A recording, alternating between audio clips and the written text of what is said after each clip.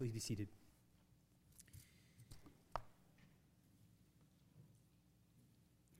Open your Bibles to Matthew chapter 27, verses 1 to 10. That's where we're going to be this morning, Matthew 27, 1 to 10.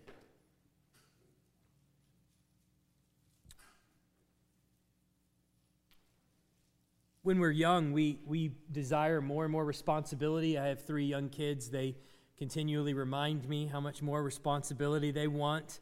When one gets responsibility, they all want the responsibility. They want more and more responsibility as they grow older, because that comes with more freedom, right? As the more responsibility you get, the more freedom you get, the more trusted you get, the later you get to stay up, the more movies you get to watch, that kind of thing.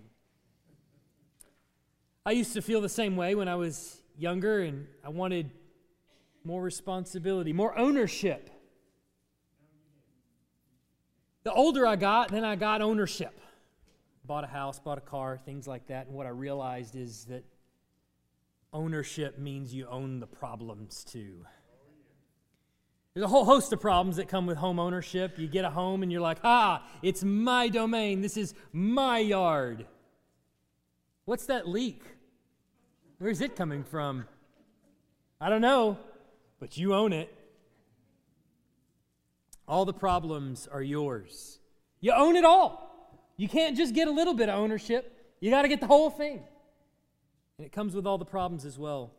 In our passage this morning, it's a familiar passage to all of us.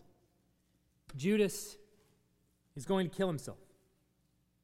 And what we're going to see in this passage, and we're actually going to see this in the coming week as well, next week, that everyone in these passages tries to rid themselves of the responsibility, try to rid themselves of the problem. They try to rid themselves of the innocent blood of Jesus Christ that is shed.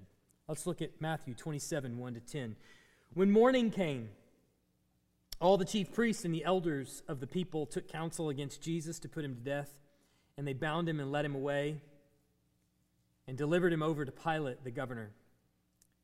Then when Judas, his betrayer, saw that Jesus was condemned, he changed his mind and brought back the 30 pieces of silver to the chief priests and elders, saying, I have sinned by betraying innocent blood.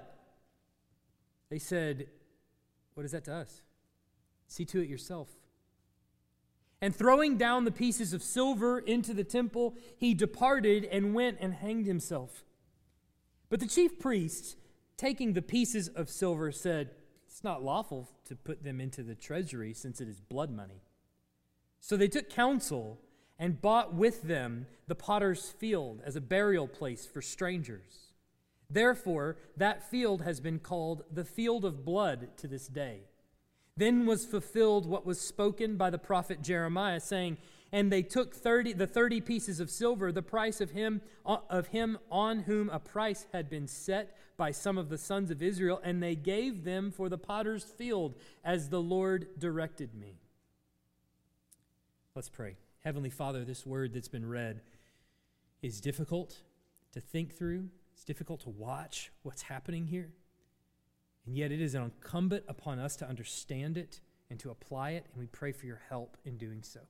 We require the Spirit's help to understand your word and to apply it to our lives. I pray for each and every person in this room, Christian or not, that you would break through the heart and apply this word to their life. We pray these things in Jesus' name. Amen. Now, there's a big question that's been going on in the Word as we've been dealing with it over the last few weeks. It's overriding this part of the gospel that Matthew is bringing up, and he's been bringing up, and he will continue to bring it up again next week, is who is guilty of shedding the blood of Jesus? We're in the middle of a series of trials that we've seen over the past couple of weeks. The first trial we saw was Jesus before the Sanhedrin. He's standing on trial. He is facing his accusers. And his accusers are laying on him every kind of charge. And in one way or another, he doesn't respond. He remains silent to a lot of charges. And it seems to convey some manner of guilt on him. It certainly doesn't alleviate the charges that they're bringing. And then when he does speak, he gives a response that is intentionally, you might say, inflammatory to Caiaphas, the high priest. Caiaphas tears his robes and he says, look, he is committing blasphemy. So you're kind of left with the question at the end of that trial, Jesus didn't defend himself at all. Is he responsible for his own blood? Maybe he's the one that's responsible. He should have just said something. So maybe he's responsible. The second trial we saw last week is the trial of Simon Peter. He is also facing accusers of some sort, is he not? He follows Jesus into the courtyard of Caiaphas the high priest, and there around him are the people gathered with their accusations. You were following this man. You were following this man. I saw you with Jesus. Your accent, you cannot deny your accent. You're clearly from Galilee. You have to be connected to Jesus in some way. And they're all accusations that he denies. He's standing on the witness stand there and facing his accusers, and he denies all of them. And then, of course, the crow sounds and Peter weeps bitterly. The rooster, I should say, sounds and Peter weeps bitterly. But it's not just Peter. The rest of the disciples are implicit in the trial, are they not? They've all run away. Where are they? Well, they didn't even stand trial. They just didn't show up at court, I guess you might say. Are they not maybe responsible? In their denial, are they not responsible for the blood of Christ?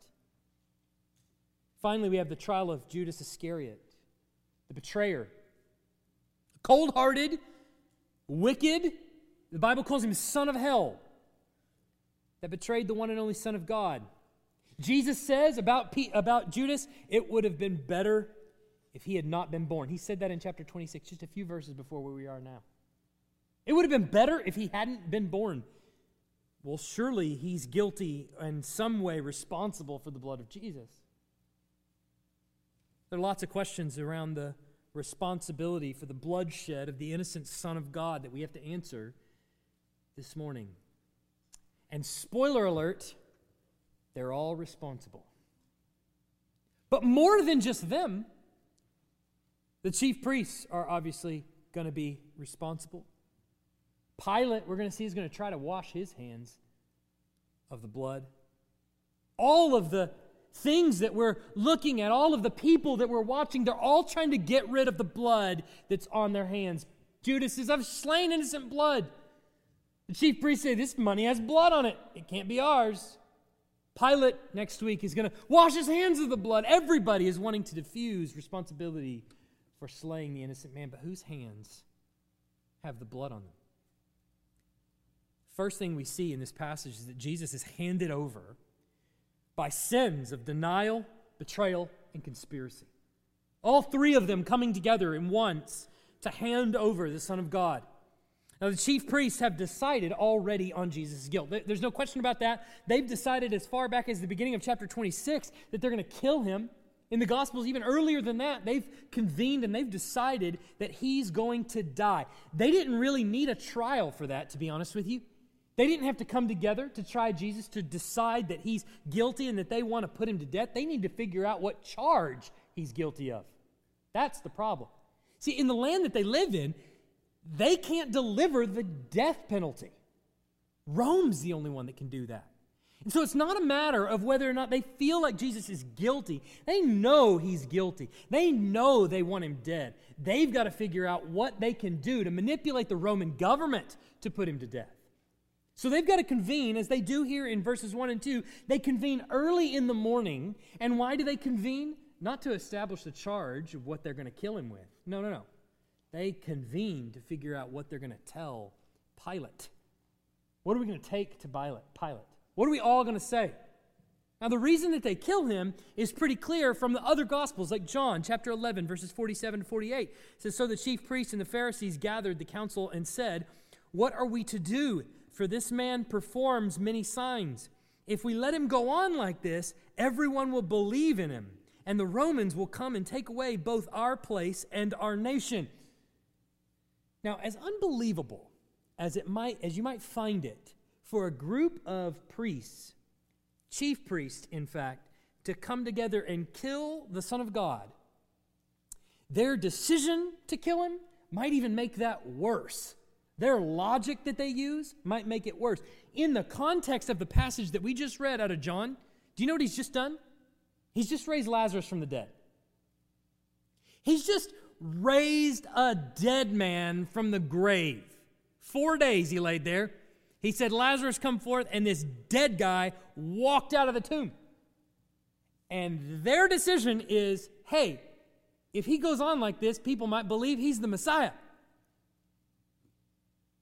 Never occurring to them that, he might just be the Messiah.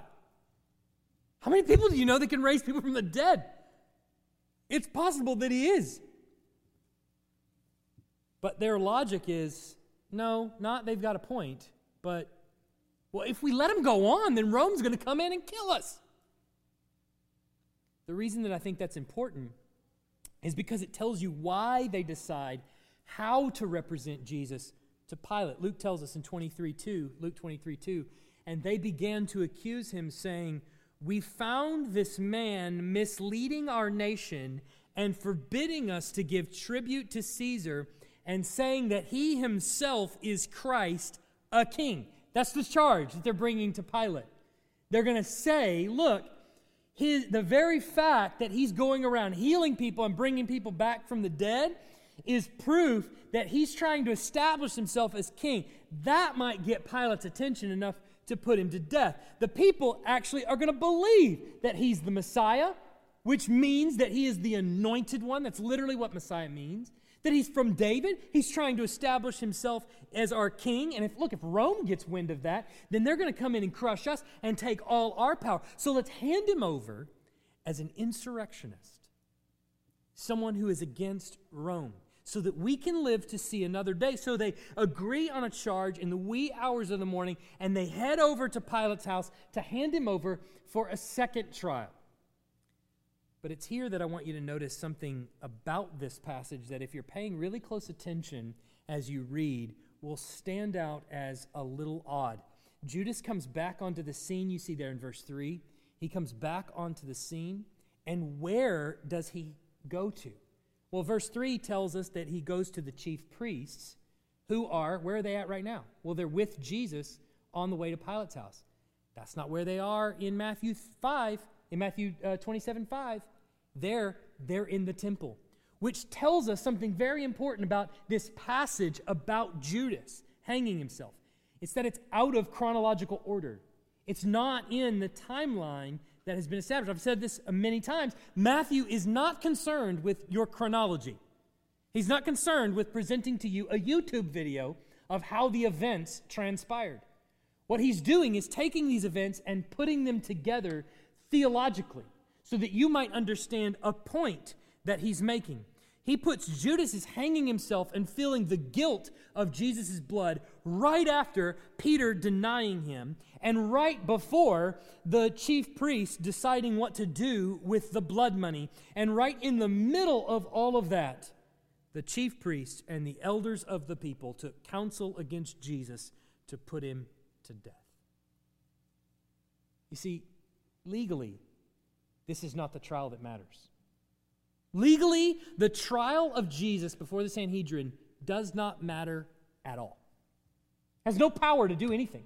They could decide all day long that he deserves crucifixion, and nothing is ever going to happen about it. It's not the trial that actually matters. The trial that matters is the one that happens next week, where he stands before Pilate. Pilate is the one that gets to decide his fate. But what Matthew has done by putting all these together is to help us see, no. The trial that mattered is the trial of the people that are supposed to believe when the Messiah comes and rejected him. The trial that mattered is the one of the disciple who followed him and said he would follow him to his death and denied him and ran away. The trial that mattered is the one of his disciple who was following him and decided instead on 30 pieces of silver over the life of Christ. The trial that mattered was the one of the chief priests who were supposed to be a priesthood to the rest of the world, that are supposed to show God to everyone else. And yet when the very Messiah stood in front of them, raising people from the dead and walking on water and multiplying loaves and fish and doing all kinds of things, they sought instead to put him to death. Who has blood on their hands here? Who's the one that is ultimately responsible for the death of Christ? Does Peter and the disciples, do they have blood on their hands? Oh yeah, absolutely. What about Judas, the denier? Yeah, him too. What about the chief priests who arranged this kangaroo court? Oh yeah, they've got blood on their hands too. But I want you to notice now what they try to do with the blood on their hands. They're doing everything they can to scrub it off in any way possible, and it just won't come clean. What we see is that Judas's guilt cannot be resolved through penance. It can't be resolved through penance. He seems to actually recognize his sin. Do you see that? In verses 3 to 5, he seems to recognize that he has blood on his hands, that he has sin. And Matthew's going to draw our attention to statements like this because the guilt over the blood of Jesus, it seems, is not so easily absolved. It can't be gotten rid of like that. Judas knows the blood is on his hands, and the chief priests will mention this money has blood on it, and so that they can't take it. We don't want it on our hands. Pilate, of course, is going to try to wash it from his hands. The Jews then, toward the end of 27, are going to say in verse 25, his blood be on us and on our children. That's how that's going to end. So most everyone is trying to get the blood off their hands.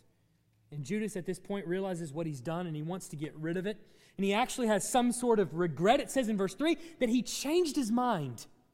But you notice that it's not the normal word that's used for changed his mind. Normally we use the word repent. That literally means to change one's mind. But the meaning of the word that's used here is not repent. The meaning of the word is to have regrets about something in the sense that one wishes it could be undone. More like a regret than a repentance. When he comes to them and he says, I've sinned, what do they say to him in response? How's that our problem? You understand that? Just pause for a second. Who are these people that say that? Oh yeah, they're priests. Aren't you priests? What do you mean? Sin is not your problem. Sin is the only reason you exist. You realize that? Think about what they're telling him. Oh my goodness. Here's a man, seemingly broken by his sin, comes to his priests for directions on what to do, and they say, keep walking. That's not my problem. Now, I don't know if you've ever had a pastor say that to you. I certainly hope you haven't. Usually not a week goes by that I'm not having a conversation with someone in this congregation about sin. Sin in their own life, sin that they've experienced, sin that somebody has done against them, sin. And I hope that you never hear me say, how's that my problem? In fact, I hope you never hear a pastor ever say that. Most every pastor that I know of is in the pastorate specifically to help people deal with sin. That's the reason we're here. We want to preach about it, we want to talk about it, we want to counsel about it, we want to direct people to the Word to deal with it. We want to do all of those things to help people with sin. That's the reason we were pastors to begin with. Here they say, how's that our problem? So if you're keeping score at home, these priests arranged this deal. They created it. They, you might say, ensnared Judas into it with the allurement of 30 pieces of silver. And then when he took the bait, they said, congratulations, too late to do anything about it. See you later. Keep walking. Two people who are responsible for the blood of Jesus are literally right now trying to pass the buck, or the silver coins, as it were. Judas and the priesthood. Judas thinks he has nowhere left to turn, and so he goes and he hangs himself.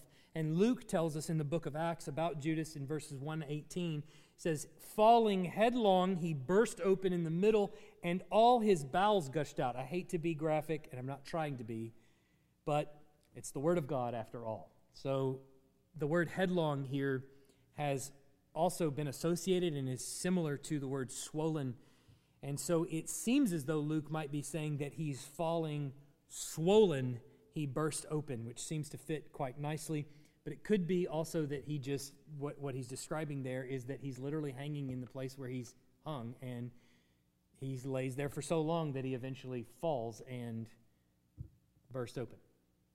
Now, that's graphic and that's gory, and I'm sorry to have to do that, but a lot of people kind of jump on that as some sort of contradiction. I don't think it is.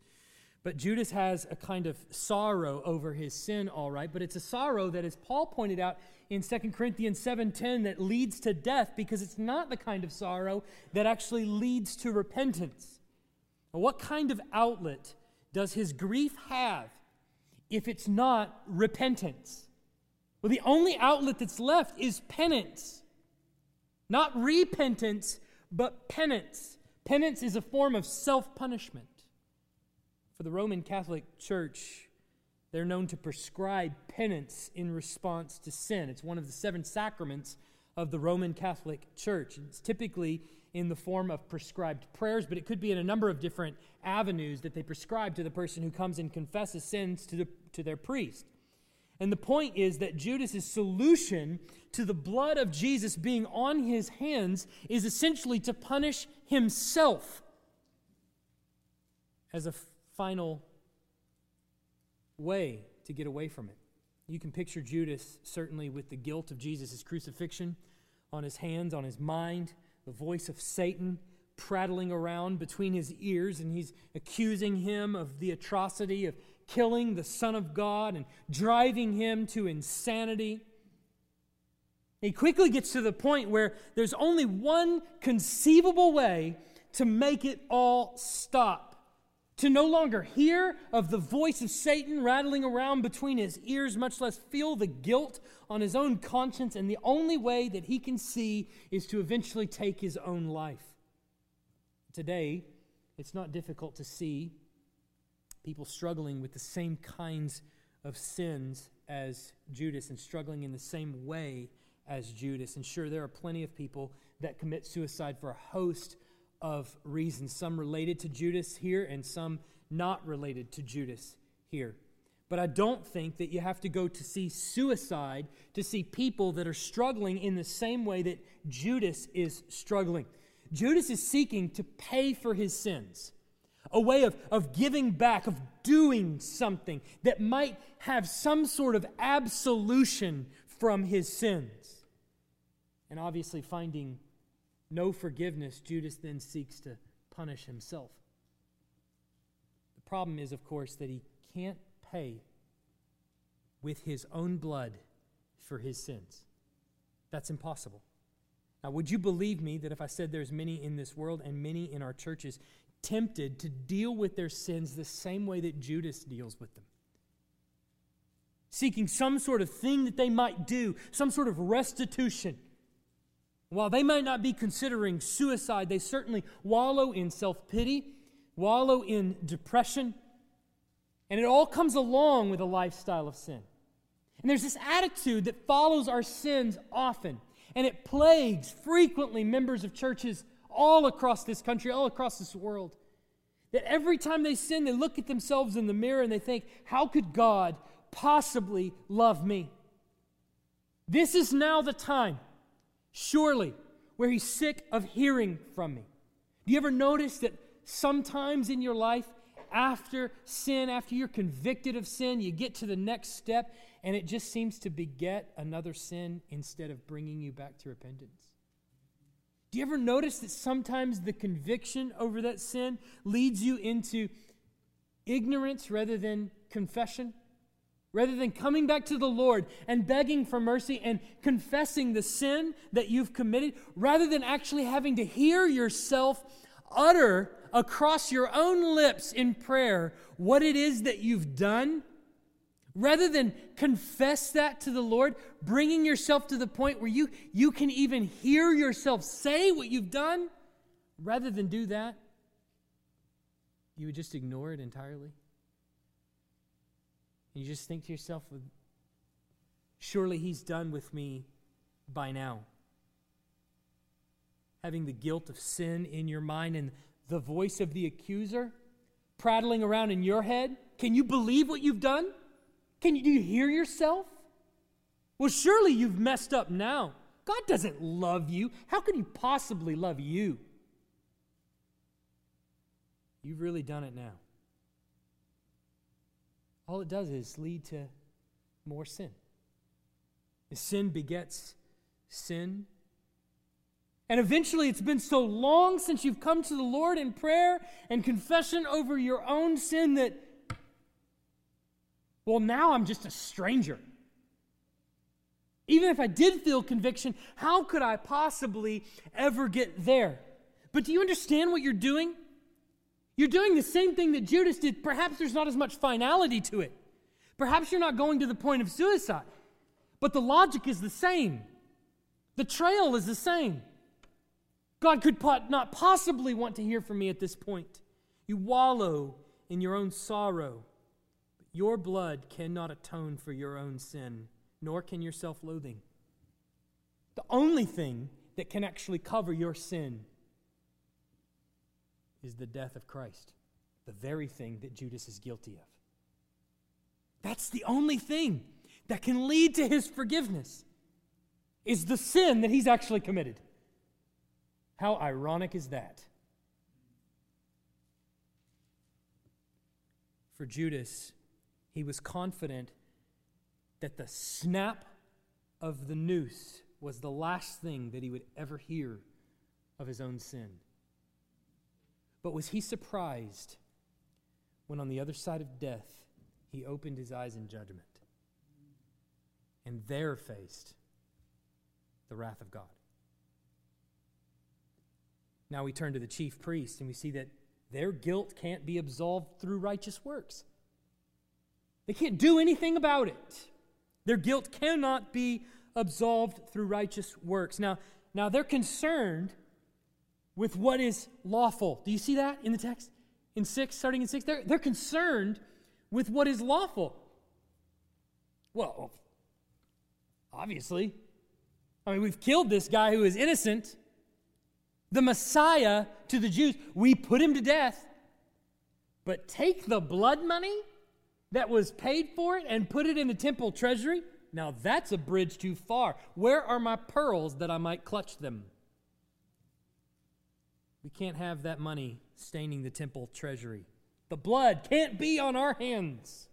So instead, they take counsel together. I know, they say. Let's form a nonprofit organization, a 501c3. And here's what we'll do with the money. We'll use it for a good deed. Here's what we'll do for the community. We'll buy a field. And with that field that's purchased, we'll just bury all the dead people that don't have tombs. All the people that travel to Jerusalem. Jerusalem is a highly trafficked city for people that are Jews and people that are non-Jews. So anybody that's coming here that happens to come here and just drop dead of a heart attack, well, we'll take them and we'll put them in this field. And we'll just bury them there.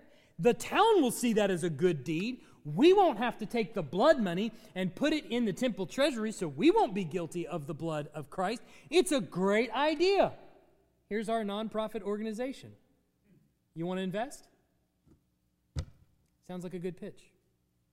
Now, you could potentially evaluate their actions a number of different ways, and it's certainly consistent with the Old Testament to be generous to the sojourner that's traveling there. Look at Leviticus 19:33-34. When a stranger sojourns with you in your land, you shall not do him wrong.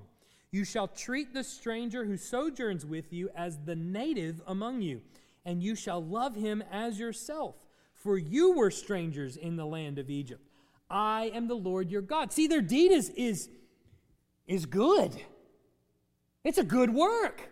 We've turned this whole ship around. You see, we're just obeying the law, after all.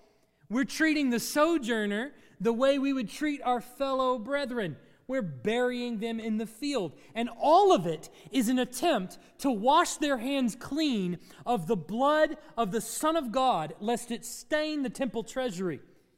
Further, they know it's blood money. Look at the text. It's right there. They know that it's blood money. It has the blood of an innocent man on it, and they can't let that be put in the temple treasury. But to do something good to the community with it? Well, absolutely. The community will benefit. That takes care of it. So Matthew tells us at the end of this passage that this is a fulfillment of prophecy, and he says it fulfills what was spoken by the prophet Jeremiah, and then he quotes Zechariah 11:13. Then the Lord said to me, throw it to the potter, the lordly price at which I was priced by them. So I took the 30 pieces of silver and threw them into the house of the Lord to the potter. All right. Now, can we get down to brass tacks here? Can I just level with you? It's a really complicated piece here in the text. Look at it. Look at it really closely. Some of you may already notice the problem. Do you notice the problem? He says what was stated by the prophet Jeremiah, and then he proceeds to quote Zechariah. Well, how can that be? Do you also notice there's another issue? I read from Zechariah. I just read it. The passage from Zechariah. You can put it back there on the screen if it's not. Yeah, there it is. So that's the verse from Jeremiah, or Zechariah. You'll notice that what he says in Matthew and what is here in Zechariah is also a kind of bad quote. I mean, if you're going to quote somebody, we're always told to quote them. You put quote marks around something, you're going to just quote them. Say exactly what they said. And Matthew gives us a butchered quote here. This isn't quite what Zechariah said. It's about maybe 80% what Zechariah said, and 20% of it comes from somewhere else. Do you know where that somewhere else is? It's in Jeremiah. So, I see some. So what he's done here is he's actually woven together two pieces from Old Testament prophecy. One is almost a direct quote from Zechariah, and one is kind of a hodgepodge of different themes that pop up throughout Jeremiah, especially in Jeremiah 19. And so it gets really confusing as to what he's just done. And so it's led some Christians to say, perhaps there's some sort of misunderstanding. We believe the Bible to be inerrant and infallible. Here he said the prophet Jeremiah, and then he quoted Zechariah. There has to be some sort of misunderstanding that we just don't know yet. And then it's led some non-Christians to say, see, right there's an error in the text. As it turns out, Matthew has combined a partial citation from Zechariah and some themes from Jeremiah 19 together into one passage that has some word references to Jeremiah 19, makes it really complex, and it's only in the advent of Bible software that we're able to figure some of this stuff out. All right? So what Matthew does here is really complex, but I'm going to keep it simple as we explain it. And D.A. Carson has done a lot of work on this, very detailed work. I can even send this to you in an email if you want it, and I would happily do that, and we can discuss it later. I'm not going to go through all of it, but just to explain it in brief. In Zechariah, Yahweh is rejected by the people, and they reject Zechariah, actually. And they set a price on him. They basically determine what he's worth. And they determined that he's worth about 30 pieces of silver. And do you know what 30 pieces of silver is equal to in Old Testament times? The price of a slave. Basically, what Zechariah is worth to them is the price of a slave. And so in both Matthew and in Zechariah, the commonality there is that Zechariah and Judas both go into the temple and they fling silver across the temple floor. Now, in both Matthew and Zechariah, that silver is flung and it purchases something unclean. In Zechariah's day, the silver is taken and melted down, turned into an idol. And in Matthew's day, when Judas flings it, they take the silver and they purchase a burial ground for it, also unclean. All right. Now, in Jeremiah, the rulers have left Yahweh and have forsaken him completely, and they've taken up the worship of foreign gods. And so what Jeremiah is told to do is take a potter's vessel, hence the potter, takes the potter's vessel, and he goes down to the valley of Hinnom, which is right outside the temple. It's the area where they burn trash. It's the area where pagan sacrifices have taken. It's the area that Jesus refers to as hell, where there's weeping and gnashing of teeth. He takes the leaders of the Jews down to the valley of Hinnom, and he takes the potter's vessel, and he smashes it in pieces. And he says that eventually Judah and Jerusalem are going to be broken apart like this potter's vessel. And so what Matthew is trying to do here, and the point that he's making, is that when the leaders of Israel have rejected Jesus the Messiah, they have brought about, and then purchased the field of the dead. Their rejection of his leadership over them is part of what's going to bring about God's judgment on the nation.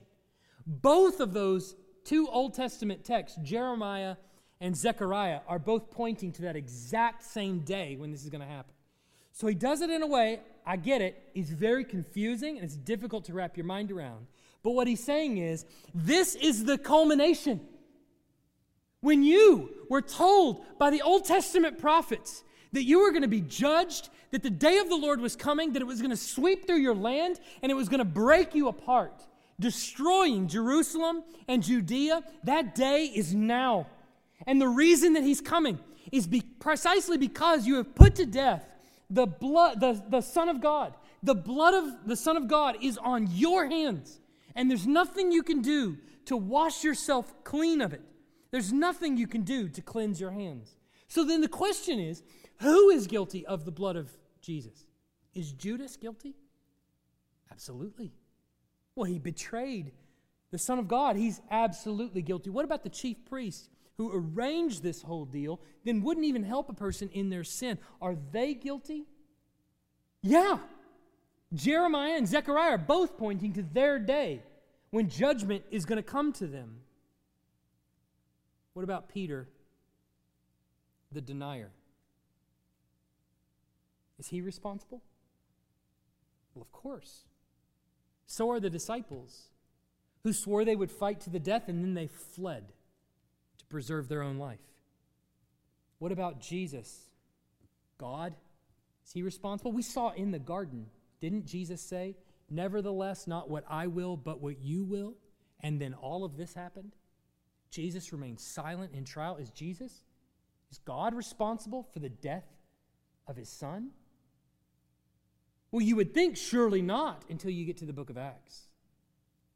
And the very one that denied him is the one that says in Acts 4:27-28, "For truly in this city there were gathered together against your holy servant Jesus, whom you anointed, both Herod and Pontius Pilate, along with the Gentiles and the peoples of Israel, to do whatever your hand and your plan had predestined to take place." Well, we'd have to say yeah. That all of this was according to the predestined plan of God.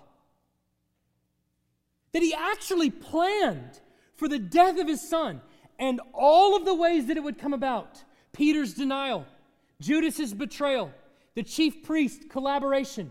He predestined all of it, and the only one who didn't have sin in his heart when he did it was God himself. Why? Well, because if you read back at the beginning of the book of Matthew, in chapter 1, verse 21, he says, "You shall call his name Jesus, for he will save his people from their sins." God is the only one who, in planning this whole thing, had no evil in his heart. That can't be said of anyone else in the process, besides God the Father and God the Son. They're the only ones that in this whole process had no ill intentions, had no evil intentions, meant to bring about its good. And who was it good for? Well, then we'd have to say, who else is responsible for Jesus on the cross? I may not have been in Judas' shoes. I may not have been in the chief priest's shoes. I may not have been in Peter's shoes. But I'm guilty along with him. Jesus' blood is actually on my hands too. Because he says, your sin was what he died for. That's the very reason he came. If I wasn't lost, he wouldn't come to seek and to save me. But he did. So the blood of Christ is actually on my hands too. In fact, if you are in this room and you have ever sinned, if you're outside of this room and you've ever sinned, the blood of Jesus is actually on your hands too. Nearly every Sunday we have in this room people who do not believe in Jesus, and let's be honest, that the real hang-up is one of a few possibilities. One, you don't believe that when you die you will face the throne of God. It's possible. Two, you consider the sins of your past to be too great for God to forgive. It's a hurdle. Three, you figure that if there is a God, and that if you do meet him one day, he might be pretty impressed with you. And you're kind of a big deal. That you might get up there and he might weigh your good works from your bad works, and he might say, look, you're a pretty good person. I mean, you tried to do what was right for the most part. You sought good for people. You raised your kids. You provided for them. You loved your wife. I mean, you're a pretty moral person. And so, yeah. In fact, if you go up to someone on the street and you ask them, what is the gospel? Do you believe that when you die you will face the Lord in judgment? What will he say? If he asks you, why should I let you into my heaven? What will you say? I guarantee you the answer to that question that you will receive 99% of the time is, well, yeah, I mean, I try to do what's right. I try to be a good person. There are Christians in here who wallow in self-pity over their sin, and they think that their goodness, the things that they do that are good, their righteous works, maybe put them in better standing than the person sitting next to them in the pew. I mean, have you looked at him? He doesn't even wear slacks on Sunday. Surely when I dress up for the Lord with my best, he's impressed by that. Well, if your righteousness is filthy rags, what are your filthy rags?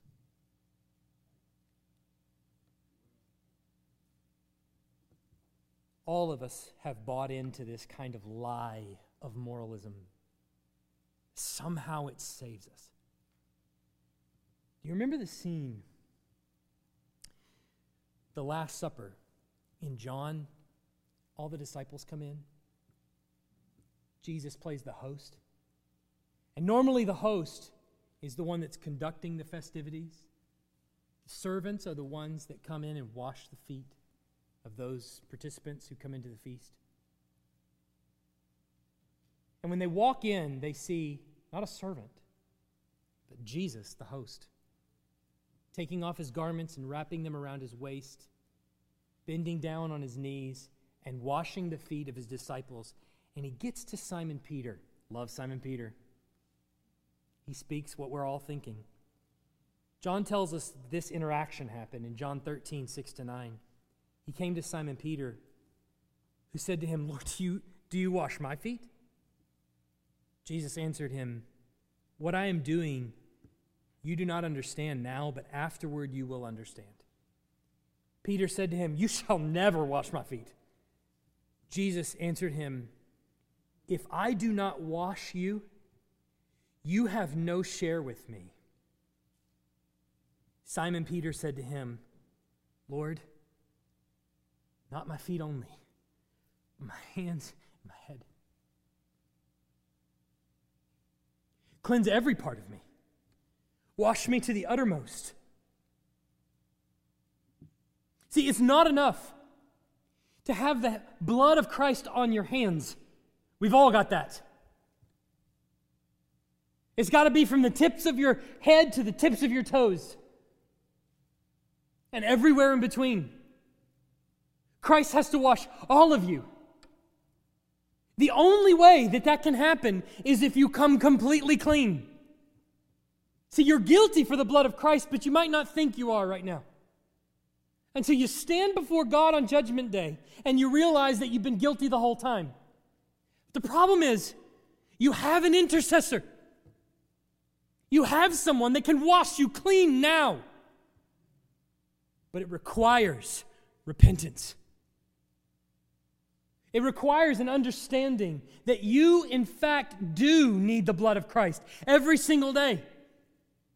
It requires an admission of guilt. I have done it. I'm guilty. I recognize my sin. I'm responsible for it. Whether it's the crucifixion of Christ, how I treated my wife or my kids, what I've done in my job or my school, regardless of what it is, I've got to own it. I've got to own it every single day. If we say that we have no sin, the truth is not in us. We make God out to be a liar. But if we confess our sin, He's faithful and just to forgive us our sin and cleanse us of all unrighteousness. It's not good enough to have the blood of Christ on your hands. It's got to be everywhere. He's got to cleanse you to the uttermost. That means there's no corner of your heart that can remain dark, that can remain hidden. There's no part of your heart that you can hide from those around you that you've sinned against. You've got to own that too. Husbands, wives, there's no part of your heart that can be hidden in darkness that you don't disclose to your spouse. Christians, there's nowhere you can go that He doesn't see you. But the beauty of the gospel is that He bids you to come to Him, to confess. So it's true what we sing. All who are broken, all who are weary, all who have sinned, lift up your face. Come as you are. But you can't stay like that. You got to own it all. You can confess your sin to Him. You can tell Him of your guilt. And He promises you forgiveness. And as weird as that feels, that's it? For all that I've had and all that I've done, I can just be forgiven? That's it? Just confession? Yeah. It turns out trusting in that forgiveness is one of the hardest things you'll ever do. You will continually walk day by day thinking, surely there's more. That's it. That's eternal life. That's it. Yeah. Trusting in the blood of Christ as the atoning sacrifice, payment for your sin, is all that's required. Let's pray. Heavenly Father, we ask that you would convince us of your goodness to us in Christ. That you would convince us to trust in Christ. Christian or non-Christian in this room, I pray that you would convince us to trust in Christ. I doubt it every single day. Why do I doubt it?